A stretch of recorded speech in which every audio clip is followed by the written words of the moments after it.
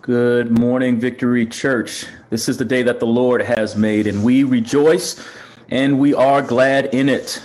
My name is Paul. I'm privileged to serve as pastor of Victory Church of Charlottesville, where we exist to see people reconciled to God and to each other. I'm grateful this morning that you've joined us and made us your church home for the next 30 or so minutes. We are grateful. We're honored. And I am privileged this morning to introduce to some, but probably present to most of you, Troy Savage. And before I read his bio that he gave to me, I want to just talk a little bit about my experience of Troy at Victory Church. We met rather early on in the church's trajectory and history, and was immediately struck by the humility and gentle spirit, yet quiet leadership strength of Troy. He began serving in different capacities and ultimately landed most recently as our prayer team coordinator, where the team has been literally just praying every single day for this community, the Charlottesville community, the broader country, if you will, and all of the things that we submit for them and ask them to pray for, but also even beyond. And I know under Troy's leadership, there's a really just a great encouragement of the team to hear from the Lord, so that they can pray accordingly for those things that they are directed to pray in line with the word of God. And I've been particularly impressed, as I have been with so many leaders at Victory, of the leadership development of those who have been able to serve under Troy's leadership. And so I'm grateful to call him friend, grateful to have his presence in my life personally and at Victory Church. We've had hours upon hours of conversations over the last 3 years, and I can tell you so much of who we are at Victory and the ways we've tried to move forward at Victory have been influenced by the gifts that are inside this man. And so with that said, I'm grateful for he and his bride, Chantel Savage, but I'm just going to read his bio lest I talk for the whole time that should be his. Reverend Troy Savage. Reverend Savage was born and raised in Ottawa, Canada, where he accepted Christ. Troy has a bachelor's degree in civil and environmental engineering with minors in international affairs and public policy, finance, and computer science. He completed master's degrees in environmental science and divinity. Reverend Savage was ordained to Christian ministry at Christian Tabernacle Baptist Church by Pastor Keith Allen King. He served as an intern, minister, and youth minister at Christian Tabernacle, where he participated in all aspects of church life and helped the church start Inextricably Bound, a community development corporation. He has preached for congregations in the United States and Canada. He attends Victory Church, where he serves now on and leads our prayer team. I added that, sorry. In addition to work, Reverend Troy has worked as a teacher, engineer, sustainability coordinator, project manager, and management consultant. He currently leads innovative projects as a project manager for a global engineering and sustainability consultancy. Reverend Savage loves God and seeks to know him more. He authentically seeks after God and tries to apply God's truth in all that he does. He is specifically called to preach and teach in ways that empower individuals to explore how God is speaking to them. He's the proud husband of Chantel Savage, the director of our worship team, I added that, and father of Emmanuel Savage. Would you join me by giving a warm, lively, virtual welcome to Reverend Troy Savage? Thank you, Pastor Paul, for that introduction. Let the redeemed say so. I know I can't see you, I can't hear you, but I hope that at least in your heart, you just said so if you have been redeemed. I want to thank Pastor Paul for his awesome leadership and his stewardship of the vision that God has placed in him. I'm thankful for him, for his ministry, especially for his leadership, and for the way that he has spoken into my life. And I think we should all give thanks for Stephen, for Kate, for Joseph, for Pastor Paul and Pastor Brett, for the preaching moments that we've had over the past few weeks. They have been a blessing, and they have certainly spoken to my heart and my soul. And thanks also to all of you, all of us, in fact, who are seeking to be reconciled to God and each other, even in our current situation, even in a situation of rapid change. I'm excited to be in front of you here today. I am a little bit nervous, but that's all right. I know I hear somebody through the ether saying, "I'm going to help the preacher preach," and I hope it is you saying that this morning.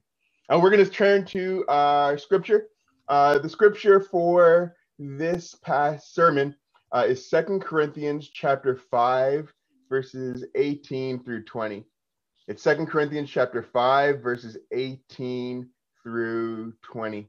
While you're getting that in your Bibles or on your phones, I'll just say that although that's the main scripture, we're going to extend what we read a little bit so we have a little bit more context.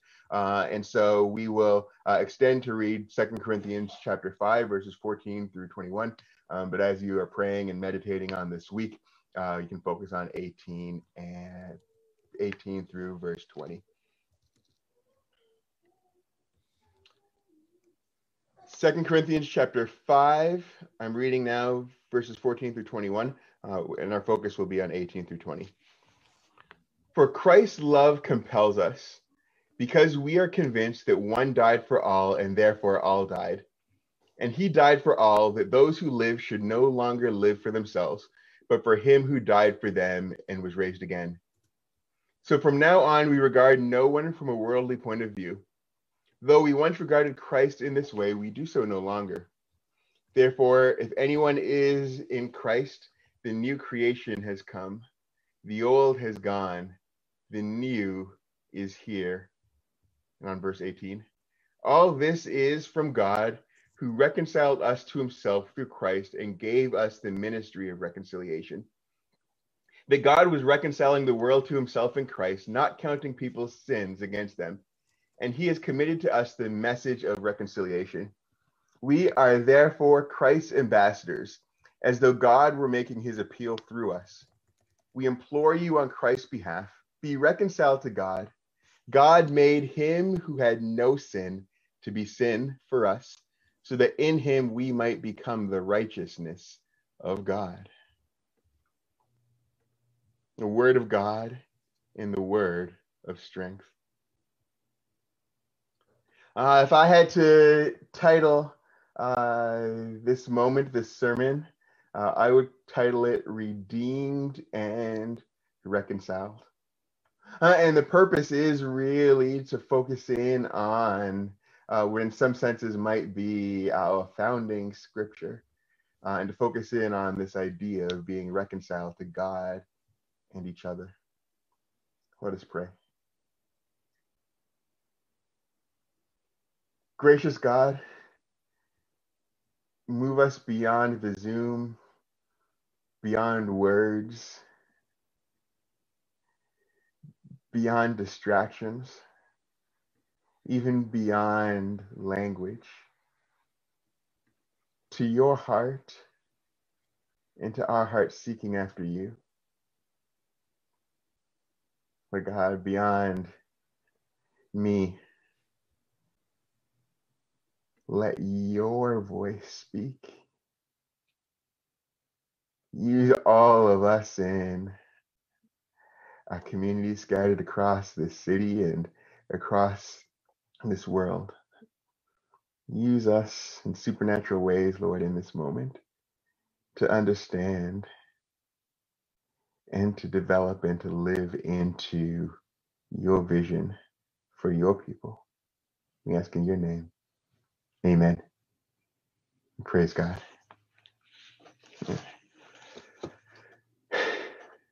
Well, I have a confession. I'm a basketball fan. I've been a basketball fan for a long time. In fact, I've been a Toronto Raptors fan since 1995. And so it was game 7, Toronto versus Philadelphia. Toronto had the ball, game 7. It was the second round of the playoffs, and moving on to the next round was on the line. We inbounded the ball. We got the ball to the person we wanted to take the last shot. They raised up. They shot the jumper. It looked good. It hit the rim. And it bounced off It was 2001, and the Toronto Raptors had just lost to the Philadelphia 76ers.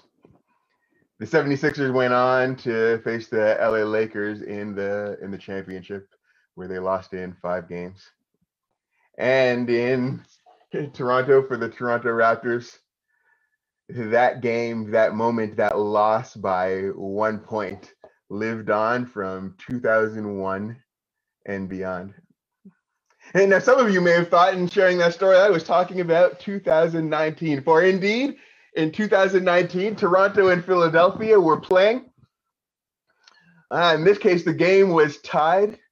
Toronto, got the ball in to the person we wanted to take the last shot. In this case, they dribbled to the corner and they shot up a high shot.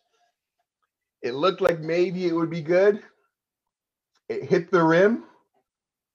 And then it hit the rim again and again and again in what seemed like an eternity.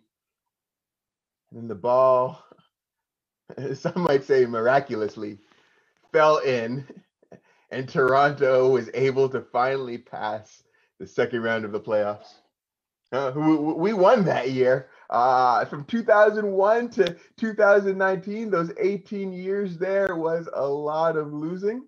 There was a lot of doing well in the regular season and then losing in the playoffs. And finally, in 2019, it felt like that last second shot in 2001 had been redeemed.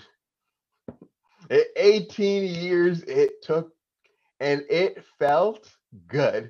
It felt good that it was Toronto versus Philadelphia. It felt good that the ball bounced off the rim the way it did, but this time it bounced in. It felt like the situation had been redeemed. Now I know maybe most of you who are listening aren't Raptors fan. Maybe Carl and Kat excluded, but you might know a different story. All you who are connected with UVA.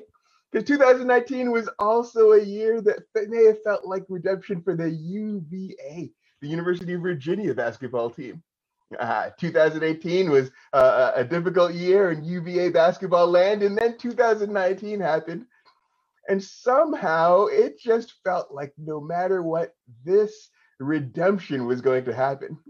The double dribbles didn't get in our way. The last second shots didn't get in our way. And ultimately, after 1 year, UVA redeemed the loss in 2018 in the first round, despite being the number 1 seed, and ended up winning it all. Redemption. Redemption is this idea of serving to offset or compensate for a wrong or a defect. It is the process where something is not quite right or is wrong, and we see it being made right. Now I'm talking about basketball, and indeed, I recognize that for Raptors fans, that redemption felt very good. I'm sure you could talk about redemptions for your own sports teams, but if we were honest, we understand that redemption goes well beyond basketball and our sports teams. And so I ask you, where do you seek after redemption? Where do you see and long for justice or for the righting of wrongs? Where in your life are you waiting for the redemption of an apology? Waiting for affirmation that you have done well, you good and faithful servant. Waiting for blood to be redeemed, waiting to sing our redemption song, knowing that our Redeemer lives. There is something about what I might call the moral arc of the universe that seeks after redemption, that seeks after justice, that seeks a bent towards justice and truth, where we wait for meaningful change to happen. And where have you found redemption? Where have you had your Kawhi Leonard hitting that shot moment. Where have you in your life felt something redeemed or resolved? And do you recognize where seeking after redemption invades the very way you live your life? How can I make this plain? I had a situation that needed to be redeemed. We don't need to get into the details because that's not the point of the story. And I was in school at the time, and I used to bike to school. And I would bike, and there'd be this particular moment where I would get to a bridge between two sides of the city I lived in. And every time I got to this bridge, I felt this moment of freedom, if you please, where I felt like I could put some energy into my bike, and I recognized it as a time to kind of let the throttle out and bike really hard. And I remember I would get to this bridge, and I would push all of my might into the pedals in this moment that felt freeing, and I would go over this bridge. And then every once in a while, when I went over the bridge, I would put so much energy into the pedal that my chain would slip off of the spokes. And I thought it was a problem with my bike chain, so I went and I got a new bike chain. And I remember one day I was biking over this bridge, and I put so much energy into the bike chain that one of the clasps broke. The bike went careening off the wrong way, and I was lucky that everything turned out okay. And as I called for help, I recognized in that moment that the energy and the power that I was able to put into the bike pedals wasn't coming from this sense of freedom, but was instead coming from my desire to have this situation redeemed. And that the energy, if the perhaps anger, if you please, of the situation was invading into the very moments I thought I was free. I thought I was free, but in fact, I was bound by this idea of needing to see this redemption, and it came out as power into the spokes. It came out as torque, but it came out in those moments, and I recognized that if it didn't change, I might have a problem. Because I made it through that day. The traffic in the other lane didn't get me, but indeed I recognized that I needed to find this redemption. And so in that moment, I said, God, this need for redemption in this situation that I'm holding on to, this need that is driving me right now, even in this moment of freedom, I turn that over to you. Where in your life do you recognize a need for redemption driving how you act and how you move and how you have your being? And where do we need to turn that over to God? And indeed, you might be like many who seek after redemption and jump at the first opportunity. That you might see an opportunity, you might think that this is the time to leap and to make it happen, and recognize that perhaps that redemption that you see so close that you can hold is not really from God. Church, our redemption song is so very important. Our redemption song, our need to resolve these things to justice and to truth, our need to be redeemed is so very important. A couple of weeks ago, Pastor Paul preached out of Luke and out of the road to Emmaus, and you may recall just one verse from that passage. It simply said in Luke 24:21a, we had hoped that Jesus, was the one to redeem Israel.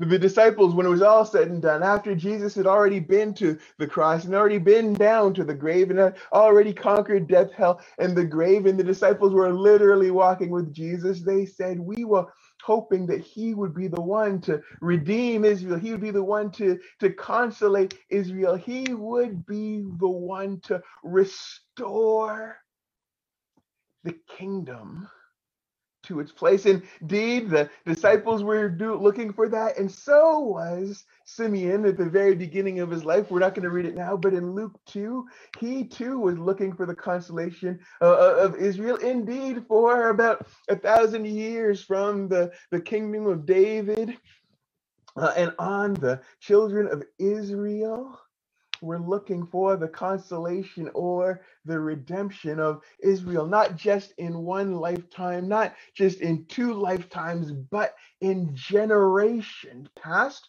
From generation to generation, there was hope for redemption.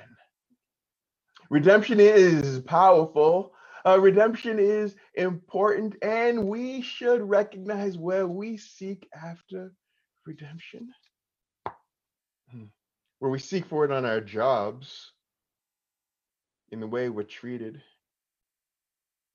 where we seek for it in a court case or in the outcome, where we seek for it in a basketball game, where we seek for it in our families, and ultimately where we seek for it in God. Because the truth of the matter is, the disciples soon realized, as Jesus explained to them the law and the prophets on that road, even though they didn't realize it was Jesus.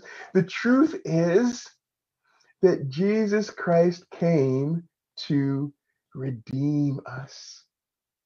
In a special way, the issue was that we were separated from God. That God was over here and we were over here, and indeed it was our sin or our separation from God that prevented us from living fully into who we needed to be. And we couldn't, in some senses, redeemed ourselves, just as I couldn't hit that jump shot in Game 7, but instead we had someone who could. That someone was sent by God and was the Son of God and was sent when we couldn't redeem ourselves to redeem us. Let the redeemed of the Lord say so. That in the midst of it, Jesus Christ was sent to take on the wrong, to take on the injustice, to take on the tears, to take on what caused me and what causes you to put so much energy into things and situations that we recognize are not right. Jesus Christ was called in a spiritual and a practical sense to come into our lives and to be accepted so that he could redeem us. The gospel truth is that we were separated from God, but God so loved us that when we were yet sinners, Christ died for us, that Christ gave us a hope in a very real sense beyond our redemption, beyond our situation, so that we could go and have relationship with God. And when Jesus Christ came and when he died and he rose again, we got exactly what we were waiting for. We've been redeemed from the penalty of sin, from the power of sin, and ultimately from the presence of sin. We got everything that we needed. And it's funny, I've had this experience a couple of times, so I want to share it with you. I've been in a community that I hold dear, and walking around with other folks and talking to people and asking them where they were with their God. And I remember this happened a few times. We would talk to a person and we'd ask them, "Hey, do you believe in God?" "Yes." Do you? Do you go to church?" "Yes." "Do you know that if you were to go on from this world today, would you be with God?" And on instance after instance after instance, the response would come down to, God cannot save me from the wrong that I've done. And so I want to submit to you right now, if you believe that you cannot be redeemed, that you've been so far from the presence of God, that you've done so much wrong that God cannot redeem you, I want to let you know that indeed I'm going to call that a lie from the pit of hell. For indeed, our God can, and our God will, and our God has already redeemed us from sin, redeemed us from our separation. Our God has already embraced us. And so if your story right now is that your God cannot redeem you, that your God cannot save you, I want you to explicitly recognize that God has already saved you, that God has already redeemed you, and all you need to do is accept that truth.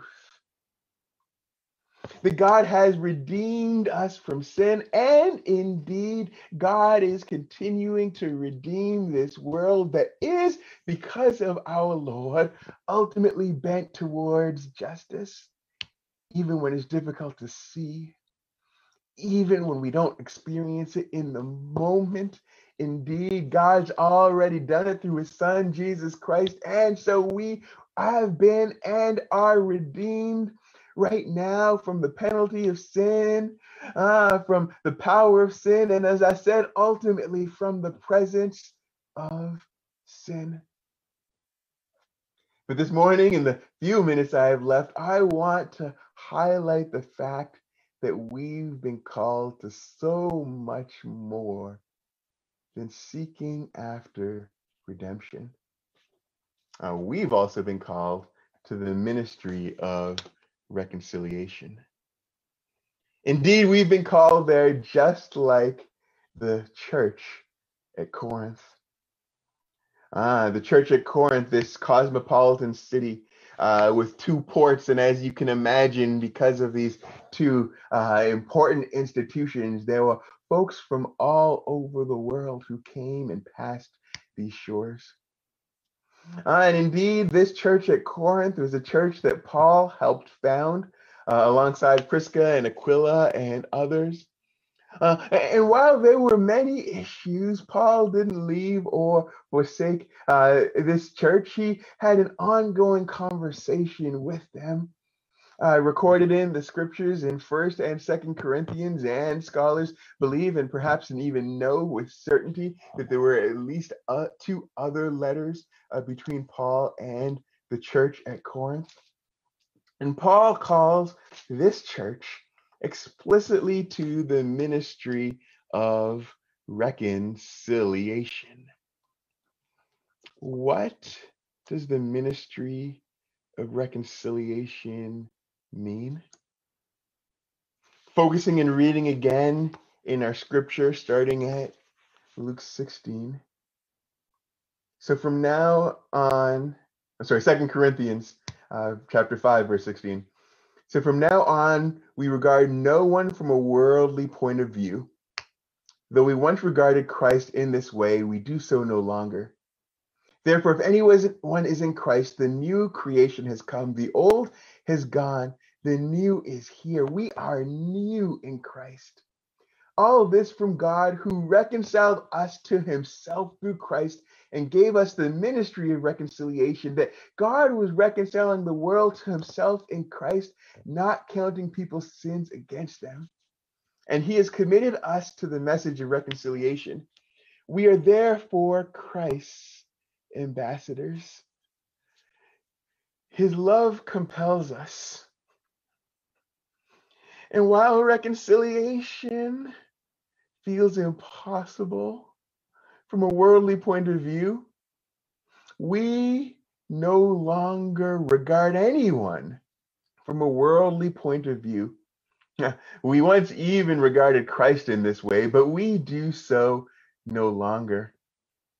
And if we are in Christ, then we are a new creation. And that reconciliation in Christ is flipped on its head, because we often assume that reconciliation involves action by the one who has done wrong. But Christ was the one who reconciled the world to himself. And in doing that, he didn't just reconcile us to himself, but he also has committed us to the message of reconciliation. We're reconciled to God because God has reconciled us to himself through his Son, Jesus Christ. But how can we be reconciled to each other? If Christ had to do it, how can we do it? Well, Paul has told us, indeed, Paul has shown us that we are Christ's ambassadors. And like all ambassadors, we represent our nation, but we are not our nation. We negotiate on behalf of our nation, but we are not our nation. Oh, and when we want to negotiate a new deal, we need to call back to our nation and say, is this okay? We are representative of, in this case of Christ, we are Christ's ambassadors. As the scripture says, we are therefore Christ's ambassadors, as though God were making his appeal through us. And so we implore you on Christ's behalf, be reconciled to God. We are ambassadors to the one who has reconciled us, and therefore, as ambassadors who are filled with God's Spirit, we can participate in Christ's reconciliation to others. Oh, we seek after redemption, and it is natural and it is true, and indeed we seek after justice. And I encourage you to always give that over to God so that it can be done in healthy ways, that we can see God's will done on earth as it is in heaven. But we don't just seek after redemption, we seek after reconciliation, to be reconciled to God and each other. How can I make this plain? I remember a long time ago, I had the opportunity to hear a lady named Mary Johnson speak. Now, Mary was a mother of a 20-year-old son who was murdered. The perpetrator was 16-year-old at the time, O'Shea Israel. And O'Shea received a long jail sentence. Mary, in that session, and indeed her story is online, has been featured in many places, but Mary was in the courtroom facing O'Shea, her son's killer, and she remembers being upset because this young man, he was 16 at the time, was going to be tried as an adult for first-degree murder, and the judge suddenly changed the charge to second-degree murder. Mary was not happy, yet she was excited about being able to give her victim impact statement. She viewed O'Shea, she says, as an animal, and the only thing that kept her going was what she felt like would be some small modicum of redemption in her statement. Now, she was a Christian woman and inspired by her faith and the fact that the Bible teaches us to forgive. At the end of her statement, she said in the courtroom, "I forgive you, O'Shea." But she recognized as she went on, in fact, she read a poem and then had a revelation from God. She recognized that she indeed had not fully forgiven O'Shea. And so for the first time ever, she went to the prison and she met with O'Shea and talked with him. And at the end of that moment, she realized that she had forgiven him. And in that moment, she says she felt something move away from her. Indeed, Mary spoke for O'Shea to be released. And when O'Shea was released, Mary and O'Shea travel now the country sharing their story and what it means to somehow be reconciled to each other. Indeed, when O'Shea needed a place to live in Minneapolis, there was an apartment right beside Mary's, and Mary agreed and encouraged O'Shea to move into that apartment. That somehow, in the midst of all of this, redemption turned into reconciliation. Mary now sees O'Shea, perhaps close to the way that Christ might see O'Shea. Now, if I were honest in this moment, I would tell you that this story has compelled me for so long because it is remarkable. Because the call of reconciliation seems so difficult. And yet, we, when I say we, I mean Victory, are called to this vision to be reconciled to God and to each other. We're called to this unique vision in this place and in this season as ambassadors for Christ. Speaking on behalf of Christ, granted in some senses diplomatic immunity, but still being called to understand and to live into the meaning and the opportunity of being not just redeemed by God, not just seeking redemption, but also to be reconciled to God and to each other. Let the redeemed of the Lord say so. Let the reconciled of the Lord say so in what might be a new psalm. And let the ambassadors of reconciliation say so.